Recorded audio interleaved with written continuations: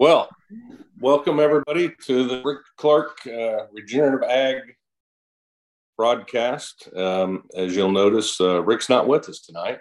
I'm Dan DeSutter, and I'm gonna host. And as they say in Indiana, or some Hoosier said it once, our next guest needs no introduction. We've got Dr. Joel Gruver from Western Illinois with us tonight. Those of you from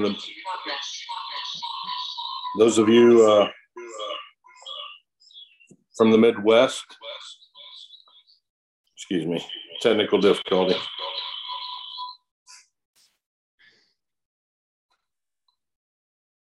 Okay, those of you from the Midwest or involved with organic agriculture probably know Joel. Had the good fortune to meet him probably about 8 years ago, and even greater privilege the last several years to be a remote guest lecturer for one of Joel's classes every spring. And from that, I can tell you that the level of discussion going on in that classroom and the questions those kids ask show that Joel has really got them thinking and going, and we're lucky to have him with us tonight. So welcome, Joel. Thank you. I'm happy to be here. Well, in keeping with Rick's tradition, we'll start it off tonight by saying, what's on your mind, Joel? What do you want to talk about tonight? What's a topic? It can be anything that you really want to discuss tonight. Well, I guess one just quick thing that's on my mind. I'm almost done with my fall semester. I have one more class tomorrow, and I'm feeling kind of worn out, kind of ground down. And I guess the reason I'm bringing this up is hopefully you'll have compassion if I just start falling asleep in the middle of this. But hopefully we all are thinking about sustainability beyond just how we take care of our land resources. We need to take care of ourselves. And sometimes I question whether I prioritize that enough. The sustainability aspect of just having a balanced life and getting enough sleep and having recreation and things like that. Sometimes I struggle to find that, but I'm very happy to be here. And hopefully, I can learn from, you were saying, Dan, you went to a basketball game last night. That sounds to me like you know how to find some balance. But you're not just farming, you're also, prioritizing going to see games. Interestingly enough, I've never been accused of not knowing how to have fun, Joel. So we're good there, I think. And your point is well taken. I think I saw it in a doctor's office once, a little sign that says, you can take time for yourself now, or you can pay me for my time later.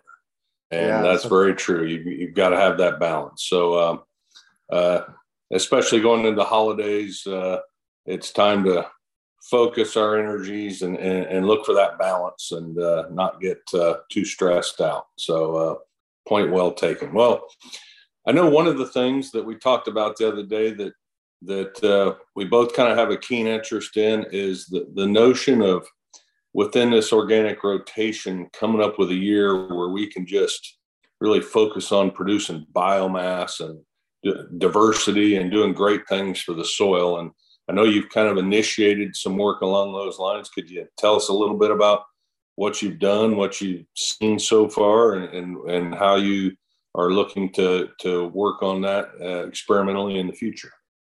That's a great question. So basically, until very recently, my high biomass cover crop seasons without a cash crop were all basically accidental, or they were forced upon me by some disaster. There was a flooding event, or in one case, we had a no-till soybean experiment where it just got overrun with weeds, and I decided to till everything in. But what I'm really thinking a lot about now is how to do it much more consciously, how to plan a soil building year or a regenerative year. And, I think there are some traditional organic rotations that try to do this, maybe every 7 years or something like that. But most of us don't. Most of us feel we have to have a cash crop every year. And, when you're paying several $100 rent, you feel like you've got to have some revenue coming in. But I think, when you crunch the numbers, and something I've always been impressed about you, Dan, you have a financial sense that, you're able to prioritize things well, I think.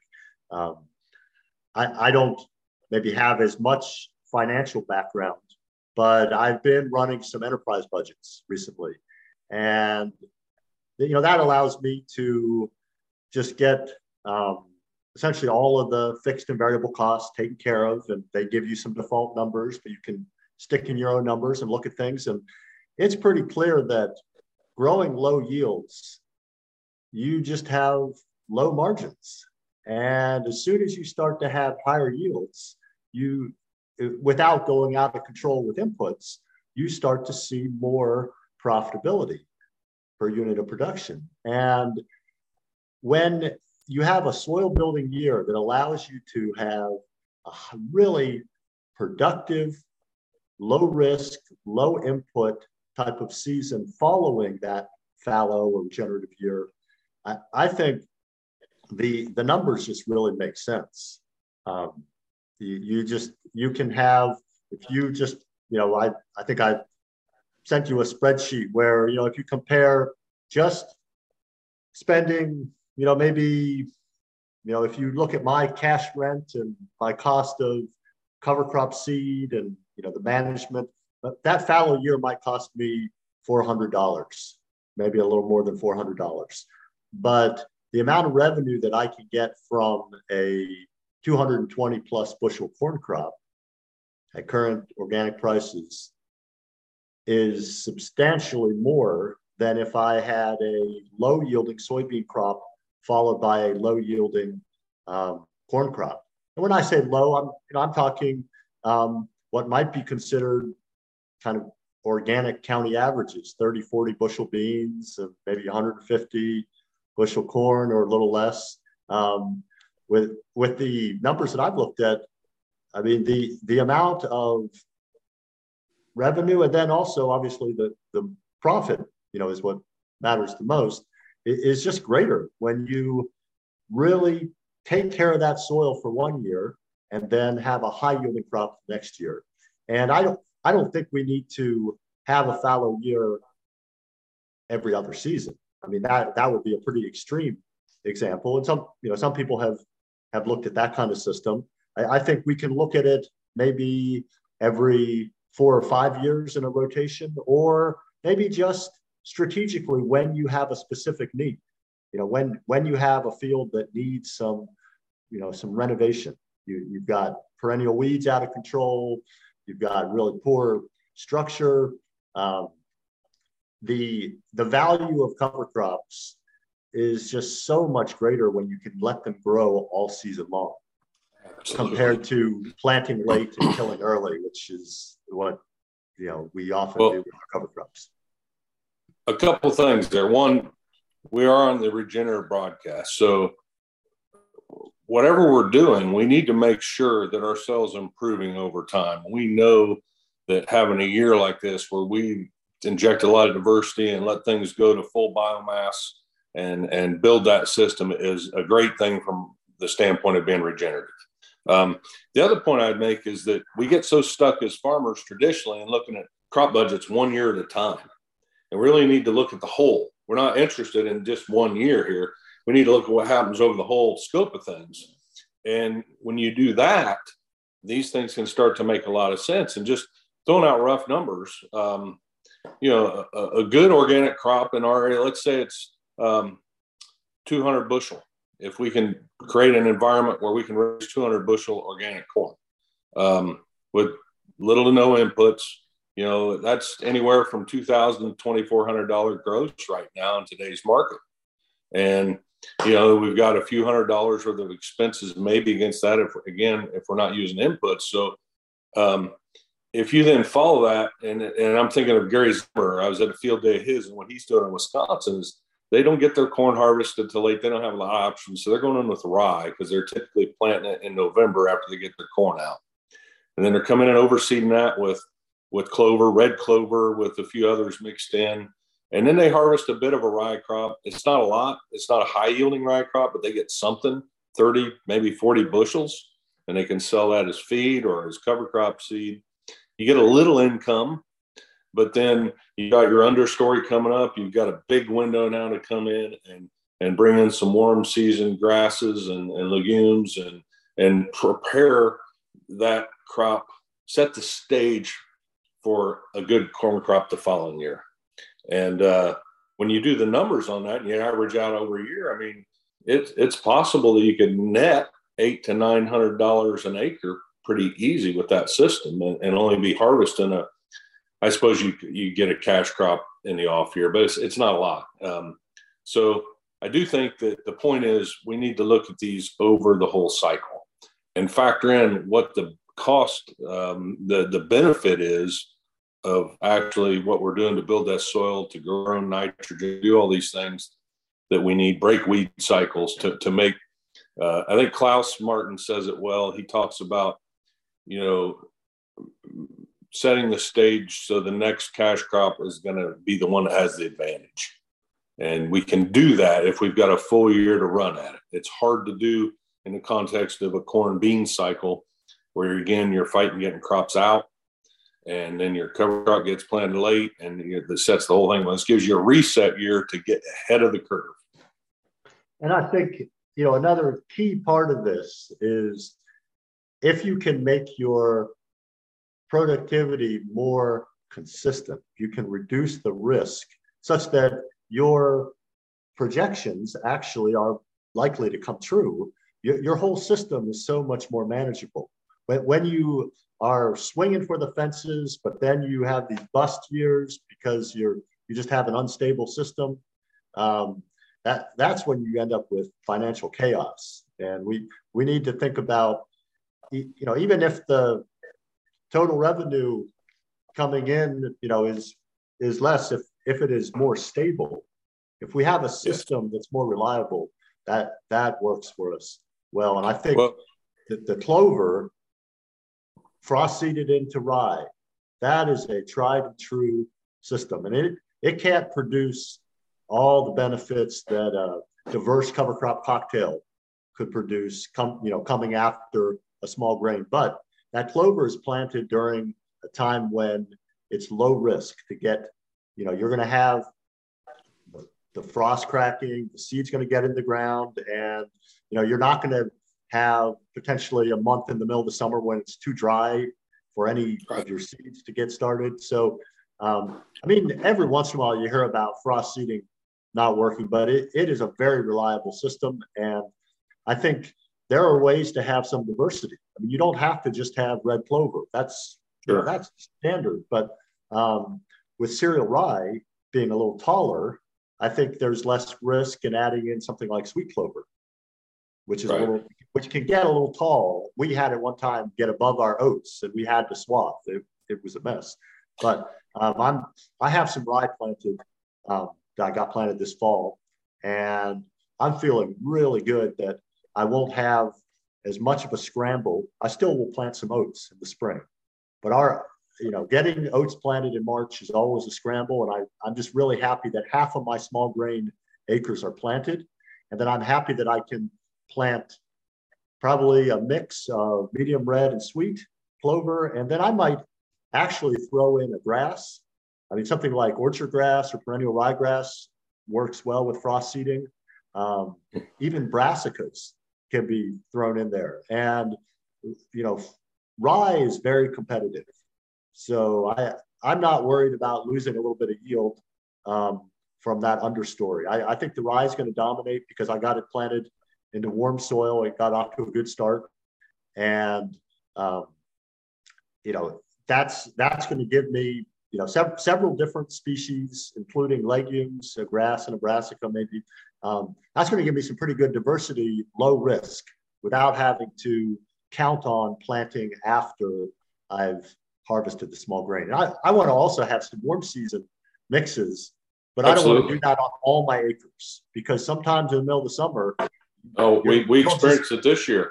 We planted our warm seasons and they sat there for 30 days almost before, because we had no rain in June. And this gives you some some, you get a chance to go out there early and establish it. If you have good moisture later, you can come in with your warm seasons and spice it up. But by the same token, if your frost seeding fails, or if that doesn't work out, you still have the wherewithal to come in after that rye harvest and do some good things.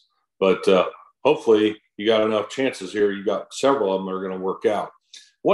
Our biggest issue with cereal rye in this part of the world, as far as harvesting it, is it tends to want to lodge, and B, we tend to struggle with germ rates in the eastern Midwest somewhat. And do you think that having these frost seeded things in with it would help prop it up and maybe keep it standing better, or no impact, or what have you seen there? Well, I would guess that it might slow down the growth a little bit, so that it doesn't get the rye tends to fall down when it is overfed, when you have too much nitrogen availability. And then obviously certain, weather conditions, can overwhelm anything that tall. But one thing I'm pretty excited about, and I've only done this on a small basis, is hybrid rye. Hybrid rye is just, it stands really well. It's really resistant to ergot, so it has higher quality grain. It has much higher yield potential. I mean, the Practical Farmers of Iowa has done trials with hybrid rye where they've seen yields well over 150 bushels per acre. So that's phenomenal. And we're excited. We've got our first hybrid rye out this year, and very excited to see how it goes. One thing I would mention is that when you go down that road, though, you limit yourself to the feed market. You cannot resell that for seed. So if you've got regular cereal rye with the amount of cover crops being seeded, there's a good chance you can clean that and find a local market to sell as cover crop seed.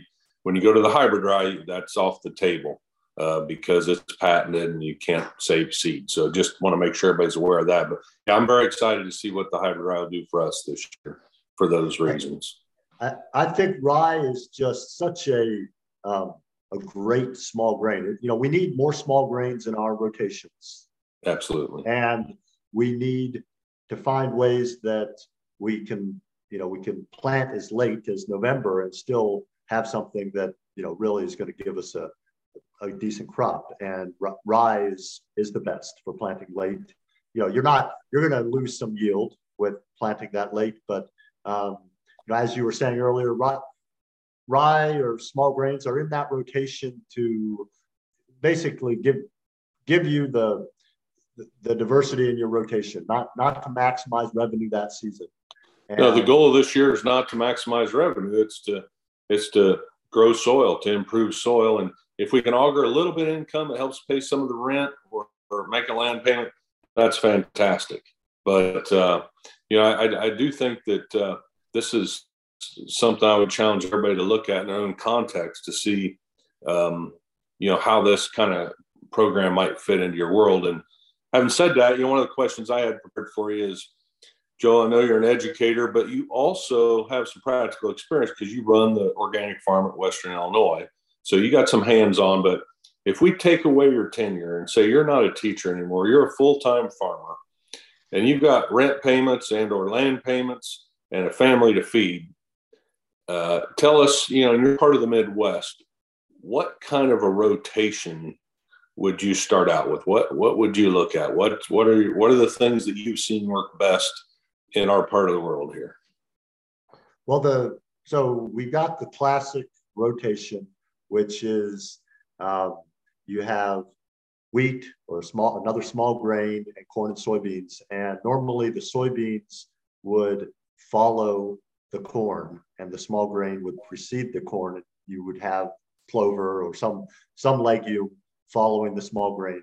And so, it'd be like wheat, red clover, corn, and then soybean. That'd be your 3-year rotation. And I think that there's a lot of history behind that rotation. But I think that I would probably not use that rotation if I was, particularly if I was having problems with weeds, if I was feeling like I wanted something that was more stable. I would probably actually have the soybeans follow the red clover and then the corn follow the soybeans. Now, I'm still kind of in the early stages of figuring out how to make that work. I have red clover that followed oats that I have now drilled rye into. And in that situation, I'm planning to till in the rye and the clover, maybe at knee high or something like that. And what I'm trying to do is not have an excessive amount of nitrogen available for the soybeans, but rather make that nitrogen from the clover hang on longer so that I think we know that clover or alfalfa has multiple years of nitrogen release. But I think if we combine the clover with rye, we can really tie up the nitrogen that first season and have it more available the second season. That's what I'm hoping for. So is the key of that to make sure that rye starts to lignify, so you raise your carbon nitrogen ratio there to get it to stick around a little longer? Is that enter into your decision on when to terminate? That's the basic idea. You need to have the rye grow to enough maturity that it's got a higher CN ratio. It will really immobilize nitrogen that's being released from the clover. And I think one of the things I think about as somebody who historically has done a lot of research on soil organic matter. I don't do kind of the mechanistic research that I used to do. Now I do really applied, how do you manage cropping systems research? But I used to look at how does organic matter actually accumulate at the very intimate level in the soil. Where's the organic matter within soil structure? What stabilizes it? And just growing a lot of high carbon material doesn't build organic matter the way we used to think it did. Including legume biomass with high carbon material is how we grow microbes and build long-term stable organic matter. And so that's kind of what I'm thinking about when I'm growing this rye with my red clover. And I feel like I'll have something that will be manageable with tillage next spring.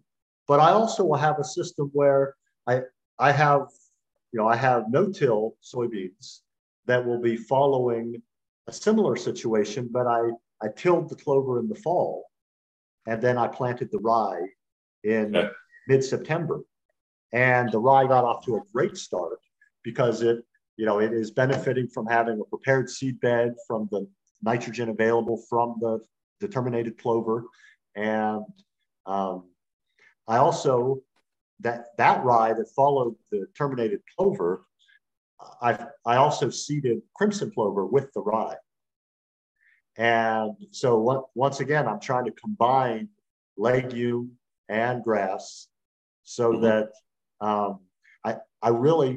don't want that crimson clover to be supplying much nitrogen to the next soybean crop, but I want to see the following year be a good corn crop. And so thinking about how to build a no-till soybean system so that it is preceded in a way that really sets it up to succeed, but also is followed in a way that really benefits. That's something I'm spending a lot of time thinking about. And I think we harvested some corn this year that followed no-till beans in 2021. And we could see very clearly where we had legumes with the cereal rye, the corn did better this year. I know Dave Brandt has gone to recommending, when people are getting their rye mixes in the fall ahead of soybeans, to include some hairy vetch for that reason. They're seeing benefits. I think we're talking about the same thing here, but I want to back up for a second. As you know, Joe, when we met, I was a art no-tiller and came into organic believing that we could make no-till work. And I do think that there are certain contexts and situations where we're going to continue to work on that. But also having recognized that there are times when we have to do some tillage. And for me, that was a hard decision to make. And in the spirit of being regenerative, spent a little time last winter knowing I had to do some tillage. Okay, if I want to be regenerative, what do I need to do to offset that, to put it back? Do we need this regen year? And when I started looking in the literature, first of all the studies that have been done about tillage that tell us that tillage is negative to soil carbon are done in bare dirt systems. And when you start looking at just the ones where they're using high biomass, green cover crop, green manuring type things, they seem to show that we can increase soil carbon faster with at least a light incorporation of that biomass, getting mixed into the soil a little bit, and improve soil aggregation better than if we just left it on the surface. So you mentioned you've been studying this carbon thing, and this is something, forget about carbon credits and what people want to pay us. I want to build carbon on my own farm because that's what makes farming profitable. More carbon in the soil is more profit in the bank. So talk to me about what your experience has been and the role that tillage can play potentially in improving our ability to sequester carbon and improve soil aggregation. Yeah, those are great questions. And I have wrestled with this issue as well. It's so easy to be just very focused on principles like no-till or minimal disturbance. But I think the word is dogma, getting dogmatic. We can't afford to be dogmatic. We have to, I guess the way I think about it is we have to have a balance between principles and practices.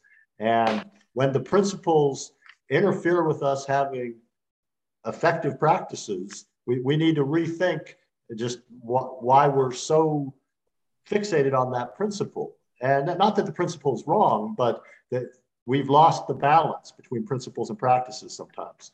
And so we use a rotavator at the research farm, and it's a very good tool for tilling very shallow, but getting full termination of vegetation. But it's very slow. We use a 10-foot rotavator, and we're typically going 4 miles an hour. So it takes a long time to cover much ground. There are high-speed discs that I think are being used by, folks in Indiana like Andy Ambriol, folks out in Nebraska are really stirring in high biomass in the spring such that they get a very, they're doing it when the biomass is still relatively green and digestible, and they're getting a rapid building of, microbial activity and soil tilth. So, if you're building soil tilth, I think we can just say that's the simplest way to identify whether you're building soil organic matter. Soil tilth, you're building structure that encapsulates organic matter. If our structure is getting degraded, it's pretty hard to make the claim that you're building soil organic matter. But if your structure is improving, that's a good indicator, at least in the short term, that you are capturing organic matter in that structure. And I think, there's lots of evidence that microbes are what turn into organic matter. And we can grow microbes by feeding them a good balanced diet. And so, a mix of grass and legumes or some brassicas where it's highly digestible. The kind of mix that you'd want to feed a cow is what feeds the soil microbes well. And so we're not just trying to feed lots of corn stalks. We want to have maybe some corn stalks combined with the green stuff to get that microbial activity going. You mentioned measuring soil tilth, and that's a slippery slope. How do we measure that? I mean, conventional soil tests don't really tell us much about that. One of the simplest things I've found that helps with that is just a simple infiltration test. Go out and pound the ring in, measure how long it takes. If the soil's moving water through and absorbing, you probably got tilth. But are there other tests that you use? I mean, if we're wanting to, for me, this is kind of new territory, and I just want to make sure as we go along that it's really happening like the studies say it should. And what are the ways that you use to monitor that to say, yes, this is working, we're making our soil better. We're not tearing it down. What are your thoughts on that? Well, you can be quantitative. I mean, I taught a lab this morning where we were doing an aggregate stability test, and the students had brought in soil from their farms, and they were comparing crop field versus fence row, and every single how do you pair. do that? How are you doing that? How are you doing the test? The way we did the test is we sieved out a particular size fraction of soil. So we just dumped some soil on a stack of sieves, and we were using the 2 to 4 millimeter fraction of soil. And then we simply used a sink strainer, just, a little wire mesh sink strainer on top of a cup. And we basically let 10 grams of dry soil sit in the bottom of the sink strainer underwater for 1 minute. And then we went up and down 10 times. So that's one way. And so then, then we were able to dry things out and quantify how much stable soil. But I guess I want to rewind. I think soil tilth is actually something that doesn't require fancy measurements. You see it every time it rains. You just have to go out and look, and you will see whether your soil is having rapid infiltration or whether you have ponding. You see whether a crust is forming or not. If you have good tilth, then you might develop a very light crust, but you will continue to have the next rain events infiltrate into the soil. If you have poor tilth, you develop a strong crust and you start to have very poor infiltration. So that, to me, that's qualitative, but that observation is maybe more valuable than anything else. Have you been able to tie that to organic matter tests done in a lab to see the organic, put more carbon in the soil? You've been able to verify that with outside testing then to corroborate what you're seeing out in the field? Well, I think, I don't know if I could say that I have the data that shows that, but I have seen that kind of data. And I think what work, for example, at the Rodale Institute, they have their farming systems trial, their long-term trial comparing 2 organic systems versus the Penn State BMPs. And one of the organic systems is manure-based, but the other is just legume-based. So they don't add any manure, but they grow hairy vetch and I think some other legumes. And that system has less carbon coming in, but it is retaining more carbon. So there's a more efficient conversion into stable organic matter. And I haven't seen the latest numbers on this, so I should look again and see. Now we're 40 years in. What I'm thinking of is data from maybe 30 years into the experiment. But there's there's data that shows that the quality of residues has a big impact on the efficiency with which those residues turn into microbes, and the microbes turn into soil organic matter. And just having what I call the feast and famine dead residue diet, where you have a whole bunch of corn stalks or soybean residues that come in at one time, and they you've basically left a material that's dead and not so highly digestible. The microbes, they binge on that residue, and they don't turn very much of it into stable organic matter. Whereas when you have the legume cover crop with it, you get more stabilization. So correct me if I'm wrong, but I think I read where over half the soil organic matter that we measure typically is composed of dead microbial carcasses. Is that? Yeah, that's probably about right. It may be more than that. Anytime we fire up that microbial engine, we're creating stabilized organic matter potentially. Yeah, and I think we need to be careful. I gave a presentation now more than a decade ago called "Do We Want Cast Iron Carbon?" And it was about, are we just trying to lock up the carbon in the soil, or do we need to look at the fact that the dynamic carbon is the carbon that's really feeding the organisms, that's both gluing and ungluing soil structure. And we don't need our aggregates to never open up. We need our we need a functional carbon cycle. We need a carbon cycle, absolutely. And basically, you can go all the way back. There was a classic article by William Albrecht, this professor that, many in the organic community, are aware of. Acres USA publishes Albrecht ideas.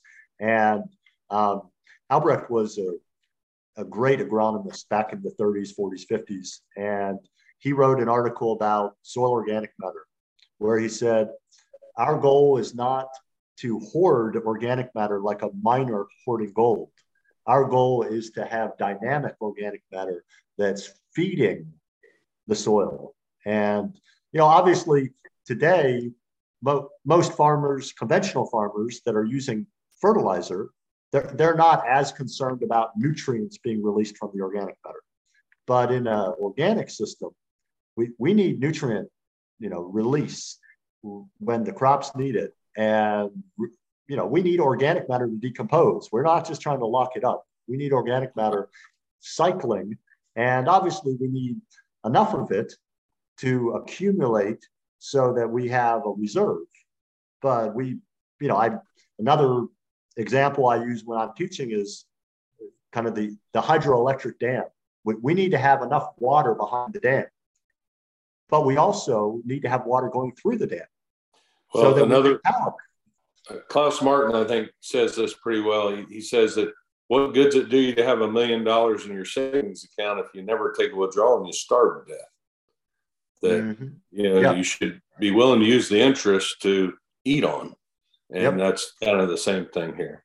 Well, that's good stuff, and it's been a hard thing for me to get my mind around, coming from 30 years of no-till thinking to trying to look at how to manage these high biomass systems, and it's something Rick and I debate frequently is minimize disturbance versus maximizing biomass. And we've seen where that's a choice we have to make sometimes. That if we don't do a little bit of disturbance, then we may not get near the biomass production that we can get if we do just a little. And sometimes it's just like, remember that back in the early no-till days, we had the fluff and plant drills, like a tie drill that had coulters in front. Mm-hmm. And a lot of these vertical tillage tools are really very similar to that now. And we use that to seed, and we see a whole different response sometimes than if we take a John Deere drill and just slice it in. There's times when one works and times when the other works better. And we're having to relearn which tool in which situation a lot of the times. That's all good stuff. We touched on this a little bit, but you talked about your rotation, and you're talking about, there's been a lot of work done with no-till organic beans. And we know that there's times we can make that work. We also know there's times when it's not going to work very well. So within the context of that rotation, I think you kind of already talked about this, but I just want to reiterate this. Where would you place the beans? We typically think of corn and then beans and then wheat, but that may not necessarily be the best setup for organic no-till soybeans. What's your thoughts? Yeah, I don't like that system, at least in our location, because I just think it's high risk to establish an adequate stand of rye following corn. And so I'd rather have a lower risk system. And so I follow a small grain with the rye, but I normally have a legume cover crop or a mix in between the small grain harvest and then preparing a seed bed for planting a really good stand of rye. And I want to get that rye planted early. I want it to tiller. I want it to decide basically how many stems it should produce. I'm not trying to put out 3-4 bushels of seed. Right. I would like to have, about 1.5 bushels maybe, but I really don't think about volume like that. I really think about population. So my goal is to have about 1.5 million seeds dropped. And if you plant really early, like early September, I think 1 million is enough. But planted in mid to late September, million and a half seeds. And by the next spring, I expect to have like 60 or more robust stems per square foot. That's something that I go out and I just stick in a square and I count the number of stems. And I don't want skinny, wimpy stems. I want robust stems that will crimp well. And then, what I've been working on recently is how to have legumes grow with the rye. Because if you're going to grow that rye all the way till full bloom, or I often wait until a few weeks after anthesis to roll, is my recent experience. That's plenty of time to grow lots of other things all the way to full bloom. And so legumes like crimson clover or peas, you can grow all the way to viable seed. And so the question I have there, and the logic behind corn following the small grain legume crop, is the nitrogen issue. Have you successfully, using this sequence, been able to generate and have enough nitrogen left after that bean crop to produce the corn crop? Or does that put you in a situation where if you want to grow corn there, you got to bring some manure in to make that happen? Well, I think, one of the key things that I'm always looking at is where do you get the return on investment in, whether it be money or an activity? So like with tillage, where do you get the return on your tillage? Where do you get a big response to that? And with corn, that's where I see the biggest response to tillage. That's also where I see the biggest response to some off-farm source of fertility. But I don't think you need the full program that many people are using. I mean, we grew corn this year following no-till beans, where some of it was just straight rye and some of it was rye with various legumes. And we only put on the equivalent of about 75 pounds of N of nitrogen from swine manure.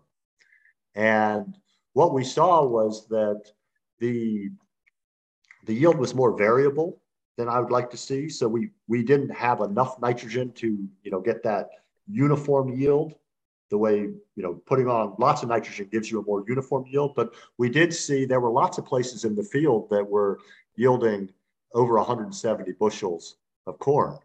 And we didn't see that where we were following straight rye.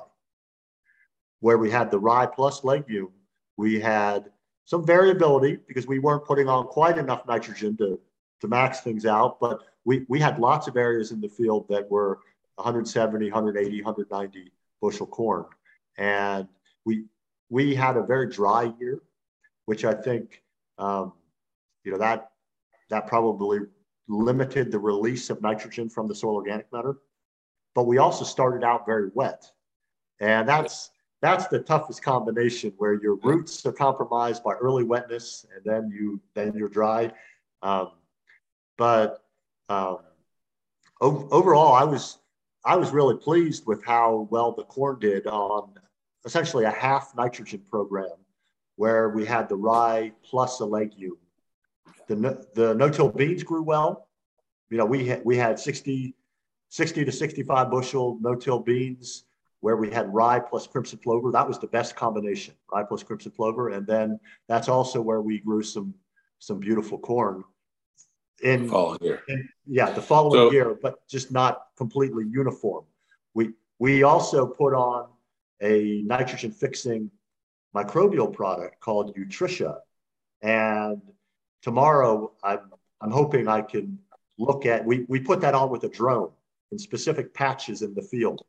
Right now, I can't really tell whether the variability in yield is related to where we put on the Nutritia, but I think products like Nutritia or Invita, some of these nitrogen fixing microbes for non-legumes really have a real opportunity where we're running a lean nitrogen program. That extra nitrogen from the microbes, I think, can help. We use some as well, and we hope to get our analysis done next week to see. We left a lot of strips with and without, and see what it did for us. We're getting some questions rolling in, so I want to get to them in a second here. But I have to ask one more question here. Then my experience as an early organic farmer and a lot of friends has been our big nemesis. That's foxtail. And what are your thoughts on foxtail prevention? And I guess, one of the things when I read the old literature and they talk about, well, if this plant's trying to grow, it probably means this or that. Soluble calcium seems to be part of the matrix here that decides whether these foxtail seeds germinate or not germinate. I guess so. I would couch the question is, in your experience, do you agree with that or not? And if not, what are the other factors we can do to minimize that? And if so, what's the best way to get soluble calcium out there? And I'm not talking about soil calcium levels. I mean, Rick and I both have very high levels of soil calcium, and that's not the issue. It's that biosignaling occurring that tells this seed to germinate or not. And that's, I think, is more on the side. So talk to us about foxtail and your approach to the best ways to manage it and control it, hopefully, again, without using proactive means rather than reactive means as much as possible. Yeah. Well, so I have put out some gypsum over the years, and I haven't seen an impact on weed germination. Gypsum is a good source of soluble calcium.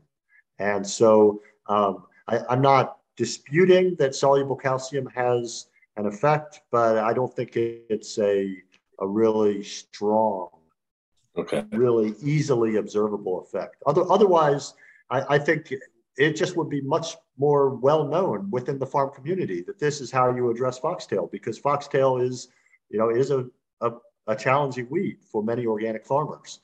Now, our experience is that we used to have lots of foxtail on the WIU Organic Research Farm, and we have made huge progress in controlling foxtail through several different approaches. I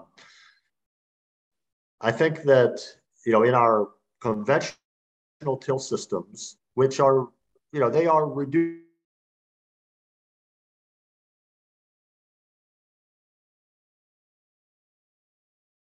carefully, always, if at all possible, at least once pre-emerge, and then often once or twice post-emerge. And foxtail is just very susceptible to blind cultivation. So blind cultivation is with a rotary hoe or a tine weeder or other types of harrows. When the foxtail is between germination and emergence, it is just really easily terminated. That's the weak link in not just foxtail. Many weeds are in that very weak state. I'm with you, and we can talk about the blind cultivation because I know that's an area you've done some work in, and I have no doubt that's a significant part of the strategy. But what I'm really interested in the no-till system is in preventing it. How do we sequence the plants, covers, and whatnot to where it just doesn't feel the need to grow? Maybe. Okay. Is that possible? Well, yeah, and I guess I don't want to go too deep into blind cultivation, but I guess I would say that I see blind cultivation as not just a strategy for directly terminating white root weeds. It's also a strategy for preventing germination, because you're leaving the soil surface in a very loose, dry condition where germination of many annual weeds is very, very limited, very inhibited. Now, that loose, well-aerated environment, I think, is actually more universally inhibitive of foxtail and other annual weeds than high calcium. High calcium may contribute to that really loose, well-aerated surface zone, but I think having very good tilth at the soil surface is just key to not having a big flush of foxtail. And that doesn't have to involve blind cultivation. You can build tilth, with biomass as well. But what we normally see is the foxtail comes when we have a really pounding rain and the soil structure gets collapsed. And one thing that we are looking at, in addition to adding legumes to rye in our no-till systems, well, in addition to adding legumes that we expect to overwinter, we're also adding legumes and brassicas that we don't expect to overwinter. Things that we expect to just grow rapidly in the fall and then winter kill. And I think that contributes to having a porous soil surface that is less favorable for foxtail to germinate. So something like radish, for example. Yeah, for sure. That would be a classic, rapidly growing fall cover crop that will not make it through the winter in a normal winter. I think flax is another one. There are various things that will grow enough in the fall that they will have, an effect that, even though they're not alive in the spring, I think they're going to have an effect on the physical properties, but also the biological activity the next spring. Right. Okay. So I'm going to go to the first question here. This is from Mark Vollmer. I have not had success growing no-till soybeans because I don't get the biomass. I have had better success growing no-till corn and vetch after grain. We've been organic for 30 years and just started trying no-till 3 years ago. We have Canadian thistle, so we chiseled after the grain and then plant multi-species covered with vetch. I guess there's not really a question there, but you care to comment on that statement? Yeah, well, I think there are a couple of key ideas there. One is, if you harvest a small grain and you have perennial weeds, the middle of the summer is when you get the most bang for the tillage buck. You get more effective termination of perennial and annual weeds when you do the tillage in the middle of the summer. And with Canada thistle and bindweed and a variety of other perennials that we don't have serious problems, but we have more problems with perennial weeds now that we grow about half of our beans no-till. And so, one of the things that I'm looking for is a way that we can use the frost-seeded clover where we don't have the perennial weeds, and then use tillage in the middle of the summer, followed by a thick, diverse cover crop mix if we had that perennial weed problem. I know in regard to the Canadian thistle, I've heard it said that I think the German wisdom was, if you mow it in May, it's going to stay. If you mow it in June, it'll be back soon. If you mow it in July, say goodbye. That the point is that it's possible to control at least thistles potentially with timely mowing. And I assume that's going to vary depending on your latitude, and what you're really shooting for is kind of that bud early flower stage. If you can get in, if you don't want to do tillage and you got thistles, you may be able to mow at that point and then seed something right away. And, and like I said, coming out of small grain harvest, that's probably about that time, hopefully, where you can get a timely mowing and then get something else growing right away and hopefully work on it that way. Yeah, well, I mean, with any weed, I think, what you want to do is try and think like a weed. It's what my colleague, the weed scientist at WIU, says. So he has the students write an essay where they're thinking like a weed. With perennial weeds, there's a time when they have the most depletion of root reserves because they have been sending it up into the top of the plant. And my understanding for Canada thistle is it's in that early bud to early bloom stage. That's when there's the least stored in the roots. And so if you either till or mow at that time, that's when you have depleted the root system the most. And with a perennial root system, it'll probably take multiple depletions, but we're trying to use a many little hammer approach often in organics. We don't have one tool, but we can put together multiple strategies. So deplete the root reserves and then come in with, a very competitive cover crop mix.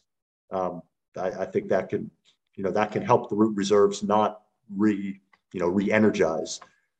Regarding no-till corn following vetch, I guess my experience is that I have been very leery of using vetch, mainly because I don't want to have vetch in my soil seed bank growing in my small grains. And I think there are some organic farmers that just, have learned to work with vetch. But so far, I've been very cautious using vetch, and I use winter peas more than vetch. And I guess my experience is you get the rye, the high biomass rye, that's needed for no-till beans by consciously creating a rotation where you can plant the rye early and plant it into a good, a seed bed. So if he's planting it late or he's planting it following corn, that's probably why he's not getting the biomass. With the vetch ahead of no-till corn, I'm glad to hear that he's had some success.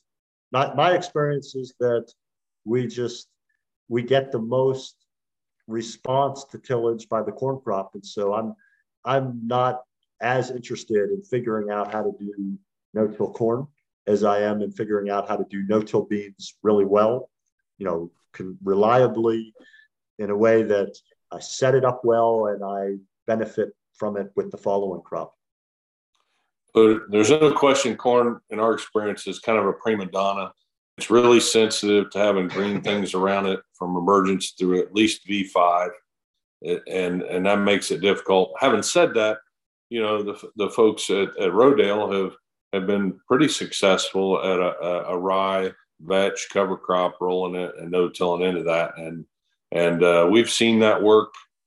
I would still call it a more volatile practice, perhaps, in terms of some years it's going to work really well, some years not so well.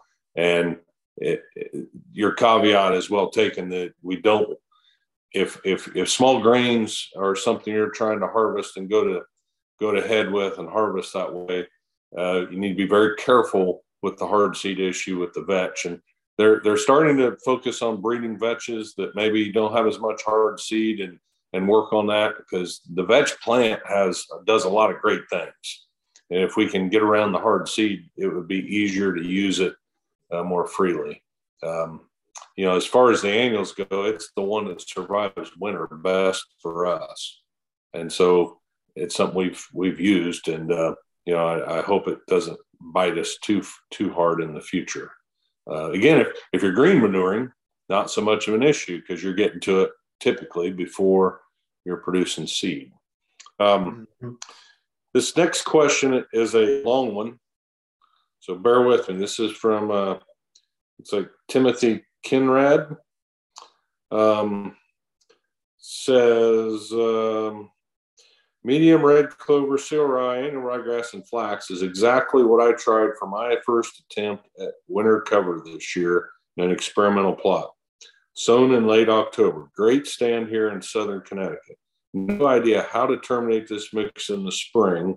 I'm not willing to use herbicide and will till it in worst case scenario, but I'm looking to mow early to maximize photosynthetic surface area of vegetative growth all season.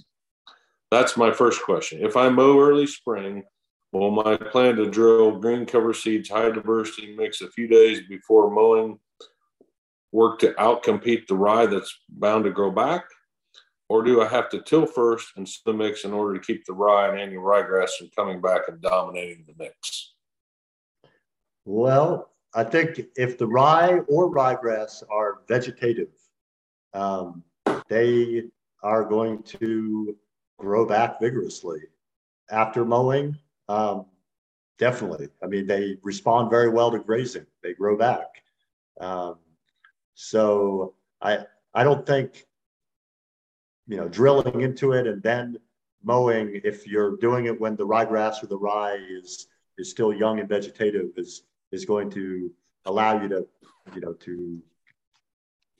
to get a sufficient jump on it with the next mix of cover crops. You could try something on a small scale where you try you use the word volatile practice. Risky practices are worth trying just on a small scale. I think tilling in the ryegrass, and I'm not sure what else was going to overwinter. Maybe those would be the only two things that would overwinter. But tilling those in and then planting whatever he wants to plant after that might be what I would consider to be the primary practice, and then try some other methods as small scale secondary practices. So I can relay a couple of experiences there. If the rye, and this isn't ryegrass, but if rye or wheat, if you allow it to go to head and then mow it, it will not die, but it will not regrow vigorously. Yep. And we've had good success seeding alfalfa, say, into that. No-tilling alfalfa, and that does a good job of suppressing weeds. And it's really not that competitive to where it interferes with the establishment of the young alfalfa. So, again, the context is what stage of growth. And one strategy might work well when it's knee high, but if you get rained out and all of a sudden the stuff's got a head on it before you get out there, then, you may be able to try some different tricks. And that kind of leads in a little bit to our next question here, which is, this is from JNB. Can you graze cereal rye during boot stage? Then will the rye regrow to seed to combine later? I think it can be done. I guess, the question is, are you going to get the grain harvest that you want if you graze that late? You have more experience with grazing than I do, Dan. What's your thought on that? Well, I've never done that specific thing, so I have no personal experience. I know that out west, it's a common practice to graze stocker cattle on wheat early in the spring. Yep. And so I would probably try to find someone in that part of the world that has more experience in that practice and say, okay, what are the rules of engagement here? When do we need to get the cattle off here so as not to interfere with grain production? How much, my big concern in our part of the world, this ain't a big deal in Oklahoma or Kansas, but here I'd worry about pugging. The odds are that if we put cattle out in a rye field early in the spring to graze and we get some wet weather, that's going to be very detrimental to the grain crop. So again, context here, and I'm not sure it said where he's from. So it would depend a little bit on what kind of conditions you're going to be faced with at the grazing time. And maybe it's as simple as you just have a plan that if you get an inch of rain, you get the cattle off there for a few days till things can firm back up. Yeah. But I'd say your Western producers are more likely to have good data on that. Maybe some of the universities out in the plains would have more information on that than a guy from Indiana and Illinois would. This is a little different, changing gears a little bit here. But Joel Reddick asks, where do you suggest looking for an organic market? We raise non-GMO corn, beans, and wheat, but don't have an organic market at hand.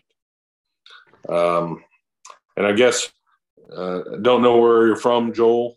I would start that by saying that, you've got some of the big guys getting involved in organics now.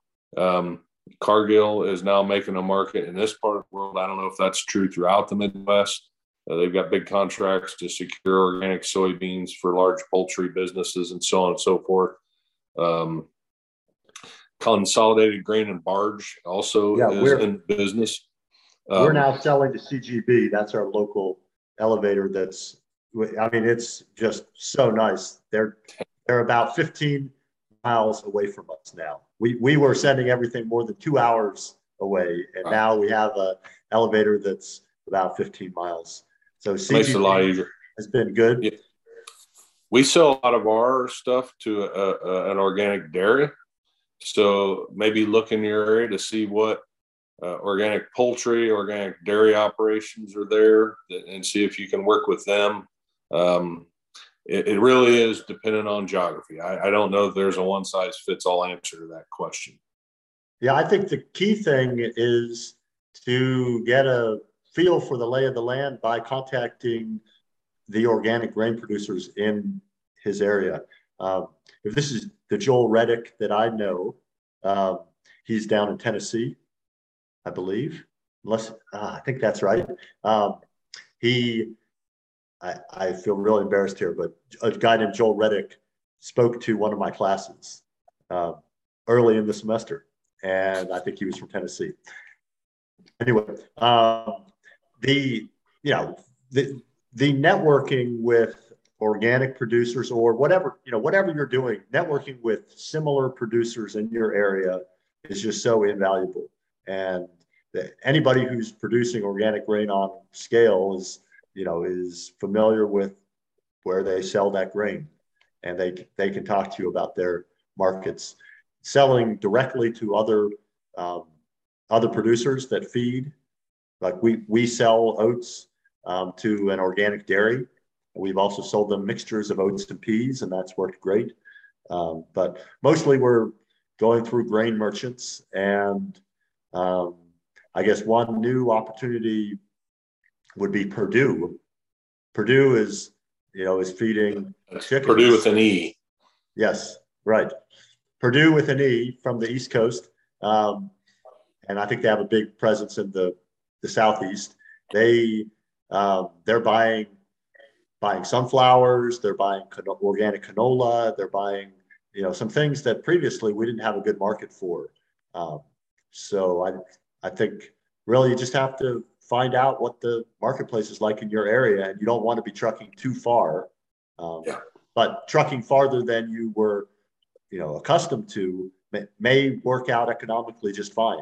We were selling, to buyers 2 hours away, and it was working fine. It just was logistically more challenging.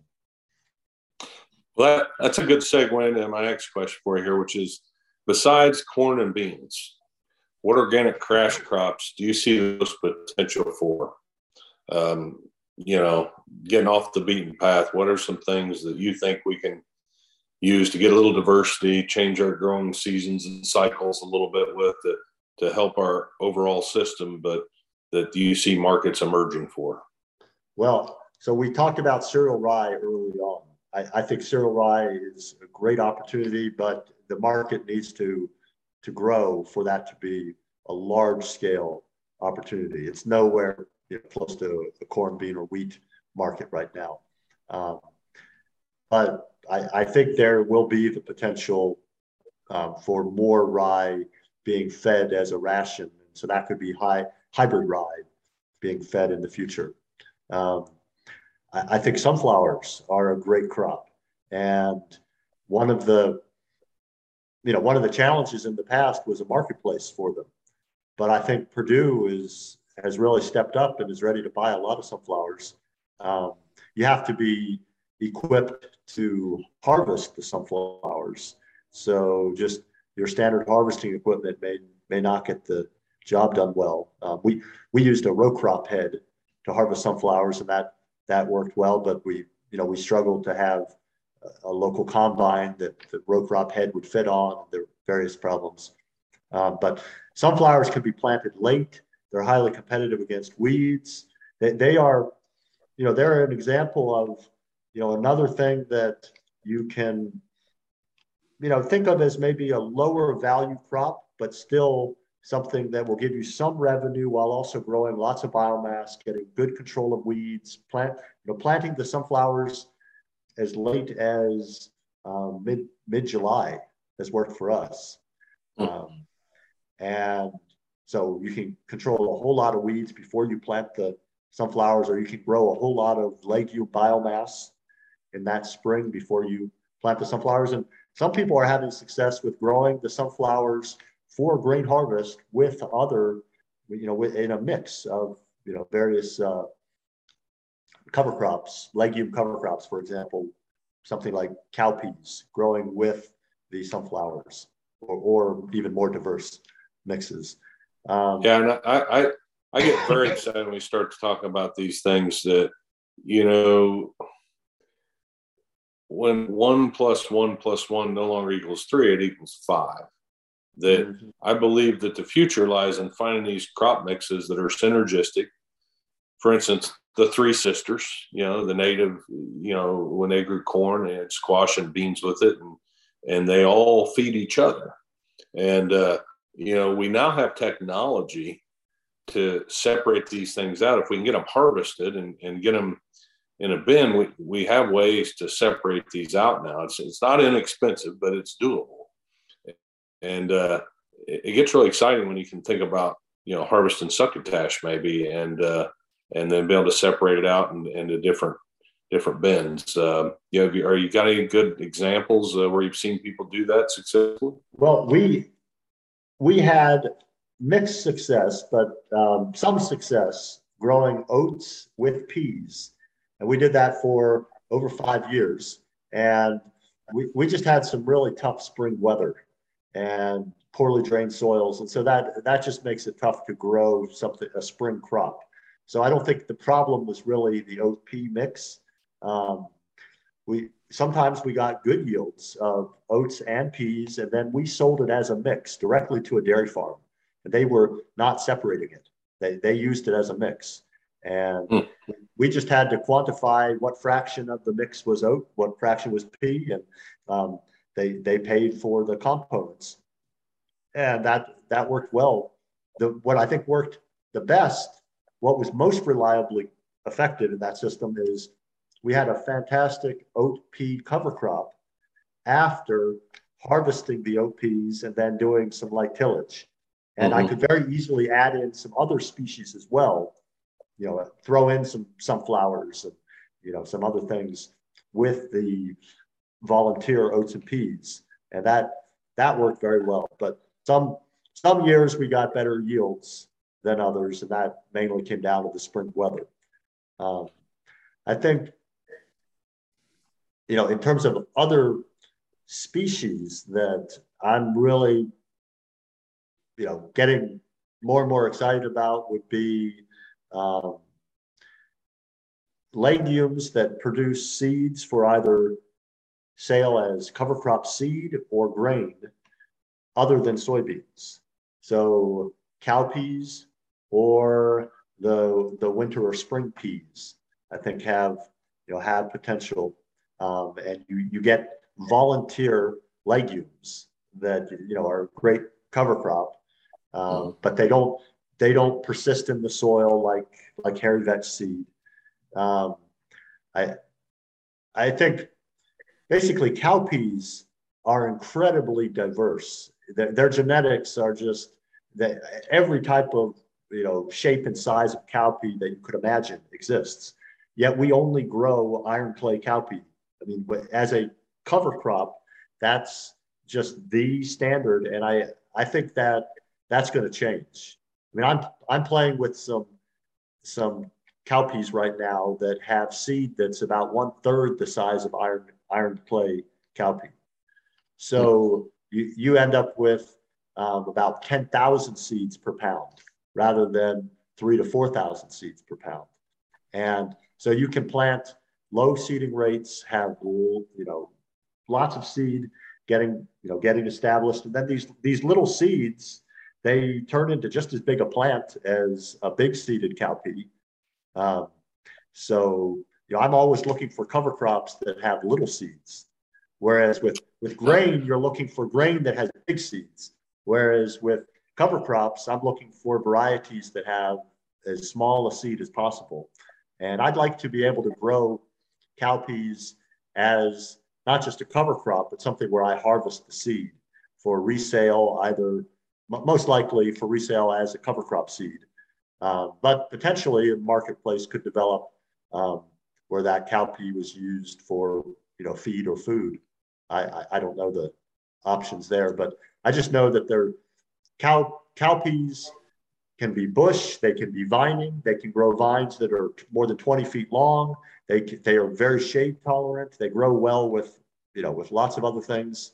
So I'm very excited about just trying to capture more of the genetic potential of cowpeas. And I think there are some other warm season legumes that also have potential. There's one called Lab that I have worked with a little bit, and I'm finding, I was only aware of one type of Lab that was available as a cover crop seed. Could you spell that? Lab is just LAB. Huh. Where's that from? I've never heard of it. Well, so if you've ever heard of purple hyacinth bean, it's grown just kind of as a ornamental. You see it growing on fences, and it has beautiful purple flowers. Okay. That's a type of lab. Over in India, that's where labs have the most diversity. So I assume that's where the seed is originally. That's their center of origin. And they're warm season legume. It's a warm season legume. They grow a lot of labs in Australia, and basically just like with iron clay cowpea, the labs that are generally available, they are not going to produce seed for you because they won't bloom until October.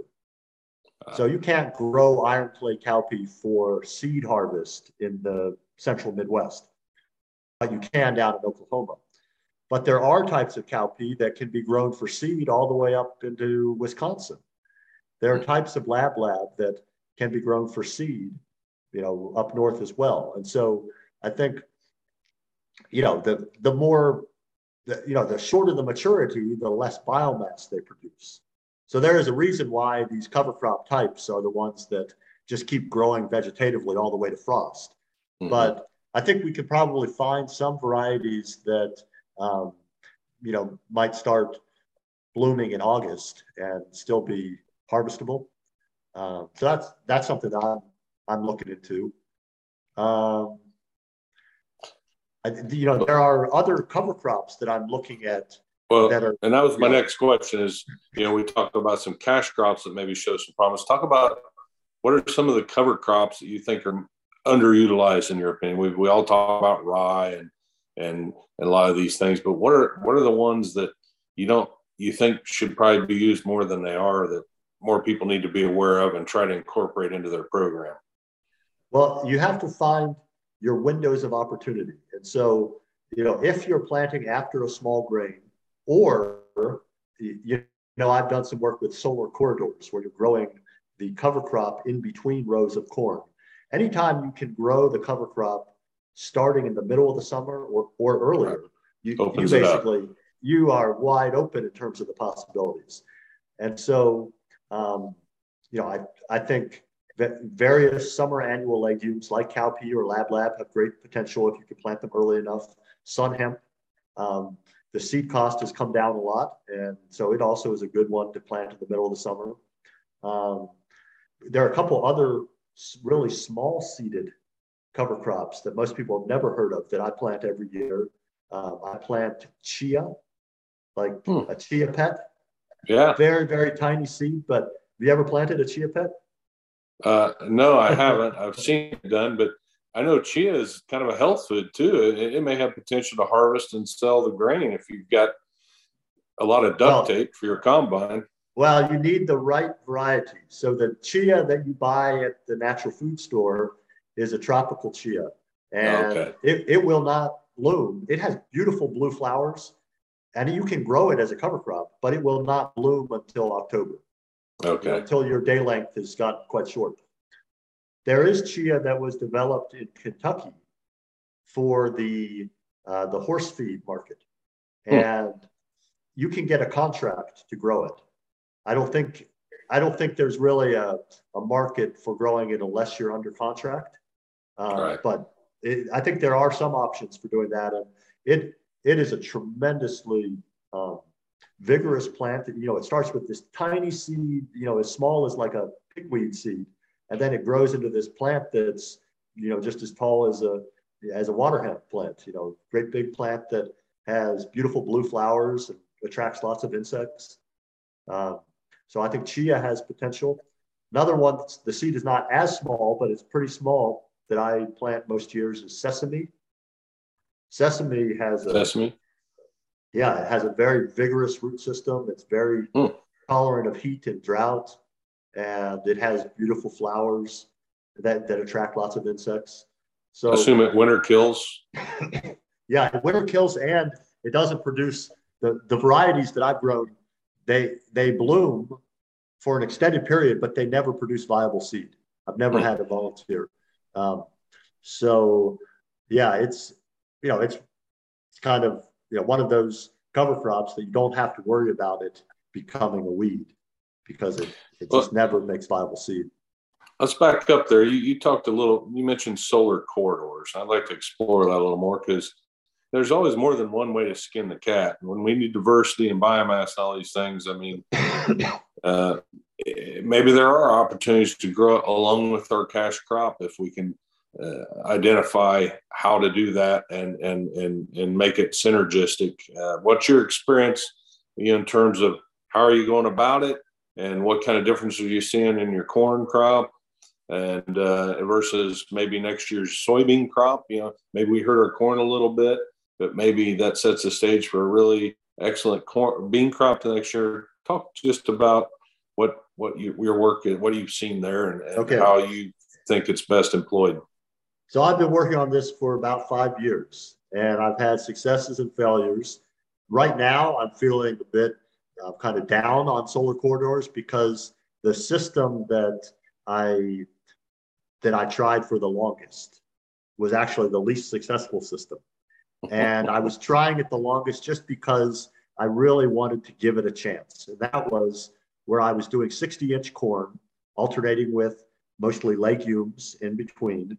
And I was moving back and forth 30 inches. So I was trying to plant my corn each year over where I'd had the legume row before. And, with GPS, I was successfully getting, I think, the right placement. But essentially, I was doing continuous corn, and I wasn't doing it completely no-till. I was getting a lot of corn stalk residue in where I was planting my next corn crop. And essentially, I just, I was seeing the corn growing poorly relative to all my other corn year after year because I was trying to grow continuous corn. And when were you seeding it? When were you seeding your solar corridor? Okay, well, and how? Yeah, so that's a great question.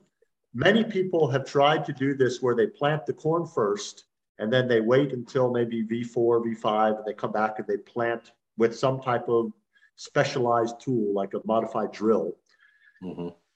We have done that, but our system is much simpler. We just plant the corridor and the corn in the same pass by just using either alternating boxes or sometimes we've tried other combinations where we might have 2 rows of corn and then 1 row of cover crop or 3 rows of corn. We tried a variety of things. The systems that have performed the best were where we had more rows of corn and fewer rows of cover crop, where we were not packing the corn plants as tight together. So, for example, if we do 2 rows of corn and 1 row of legume, we can maintain the full population by setting the planter for 45,000. 2 rows at 45,000 is equivalent to 3 rows at 30,000. Mm-hmm. And so that we grew 180, 190 bushel corn that was about 10% lower than where we had the straight 30-inch corn. That's not bad. I felt pretty good about that. What about weed pressure? You can't cultivate now, right? You've taken cultivation and blind cultivation out of the window. Do these growing plants help keep the weeds away? Well, so actually the way we do it, we can use all of our standard mechanical cultivation practices because we're planting on 30-inch rows. And so we just have, corn on 1 or 2 30-inch rows, and then the next 30-inch row is that mix of legumes that we plant with the bean disc. And so we run our rotary hoe, we run our standard row cultivation, and I mean the ability to control weeds in the corn is superior to our standard 30-inch corn, because we're building a wall of corn. We're putting corn plants that are like 4.5 inches apart. Sometimes if we're doing 60-inch corn, the corn might be 3 inches apart. Yeah. And what we found is you need to index fertility right to the row. When you're packing that high population, you need to feed those corn plants well. And with our organic products, we just haven't done that very well. I mean, I just have always felt like the corn was not adequately fed. We also, we're not planting the corn as early as I would like to. I think for solar corridors to work best, you need to plant early so you get the most sunlight. You also need to think about row orientation. And the little field where I did 4 years in a row of moving back and forth 30 inches, that was a east-west orientation.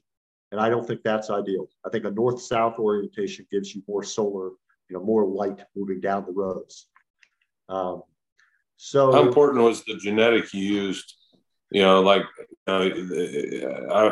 think that's pretty important. To certain genetics are going to lend themselves, others are not going to like this at all. What have you found? Yes, that's absolutely right. And I can't tell you that this is one of those things where I wish I was collaborating with a seed company and we were putting out, a dozen different hybrids.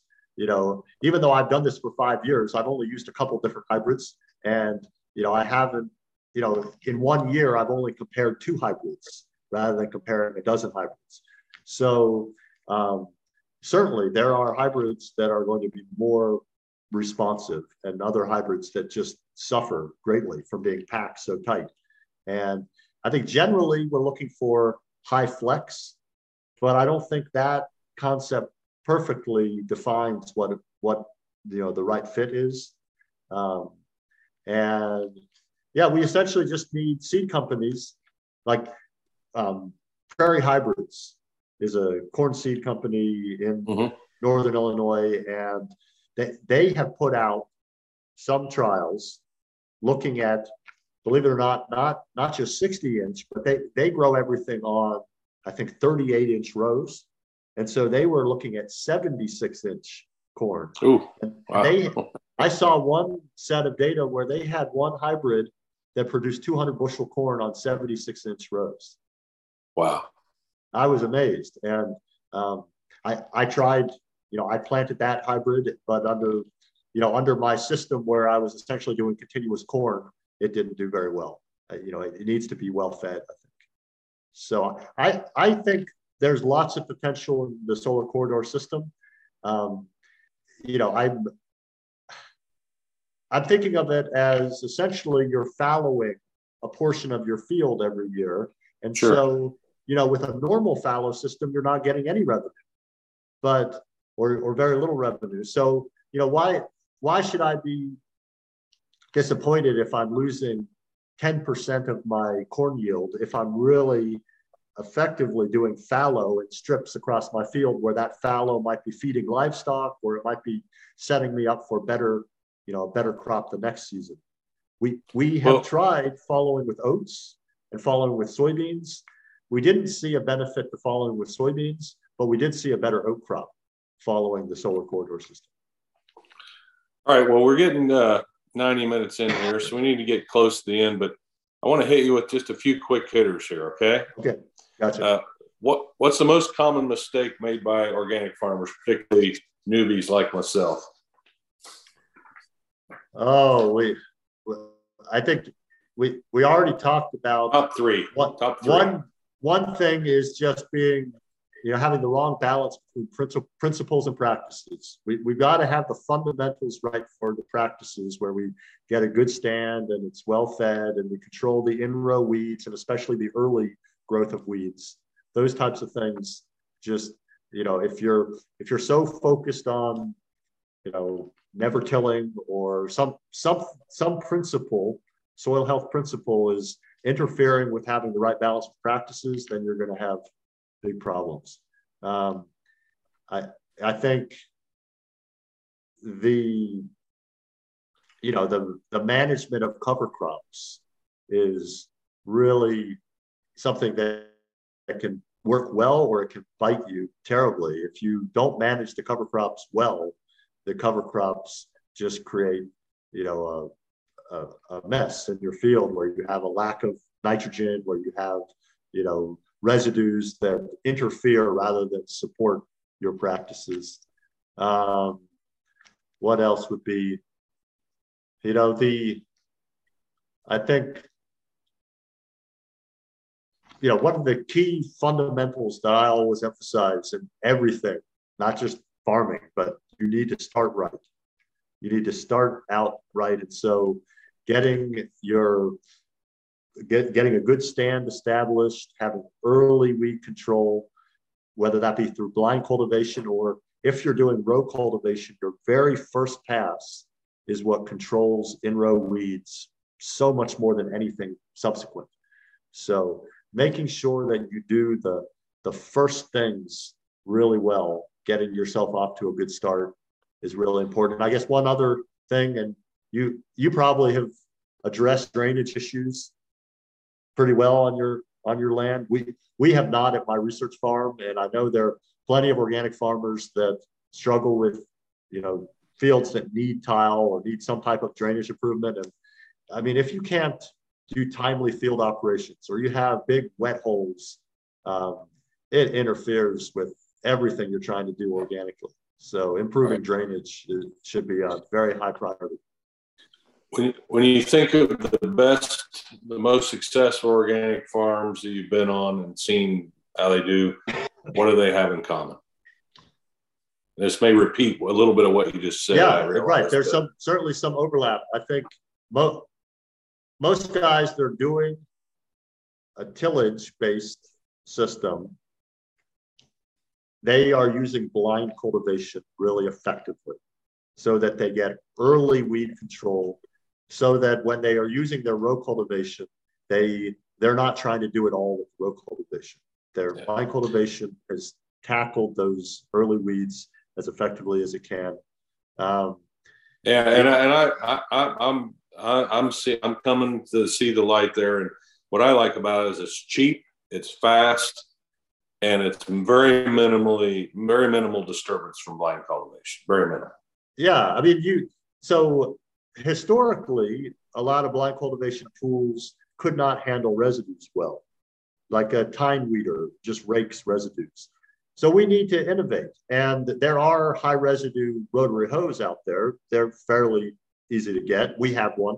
And I mean, I use a rotary hoe to do more than blind cultivation. I use it to incorporate cover crop seeds, to help distribute residues. I can run through basically any amount of residue with our high residue rotary hoe. And I need to update that rotary hoe. The spoons have been sharpened. Now they don't get the right action.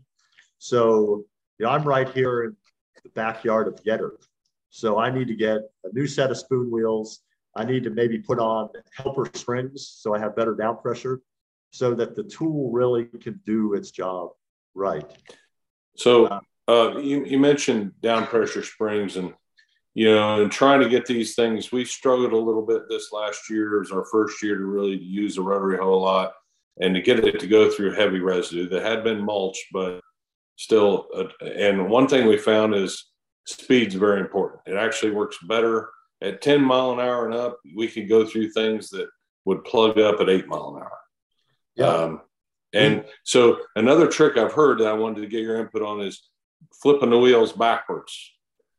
Turning them the opposite direction they normally run. Have you ever seen anybody do that? Does it help with residue flow if you're struggling with that? And does it do as effective a job of getting rid of the weeds? Is the point in doing it if it's not going to get rid of the weeds? Have you got any input on that? I have heard of that. I have not tried it. that, there are people who do that. I know there's a guy up in Minnesota who told me about using that approach.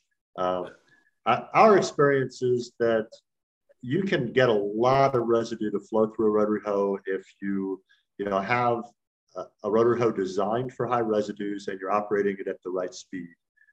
We're normally going over 10 miles an hour with the rotary hoe. Okay. So you just, there is a speed that's too fast where it starts skipping, but typically 10 to 13 miles an hour is what we're running with the rotary hoe. And it's all about, I think what good farmers do is they observe whether they're getting the job done. And so they check the seed, whether it's being placed the way they want it. They check everything over and over again, monitoring and then adjusting when it's not working right. And that's really the commonality across everybody who's really good. They just check, and then adjust. So you're saying some of these younger farmers that like their technology need to lay off the YouTube and social media while they're out operating equipment and pay attention to what's actually going on if they expect to be successful? Probably, yeah. I appreciate watching some of their videos, but basically the opportunity that AutoSteer gives you is not just to be able to, film in the cab. It's also giving you the opportunity to look backwards and really watch what you're doing and nudge side to side. And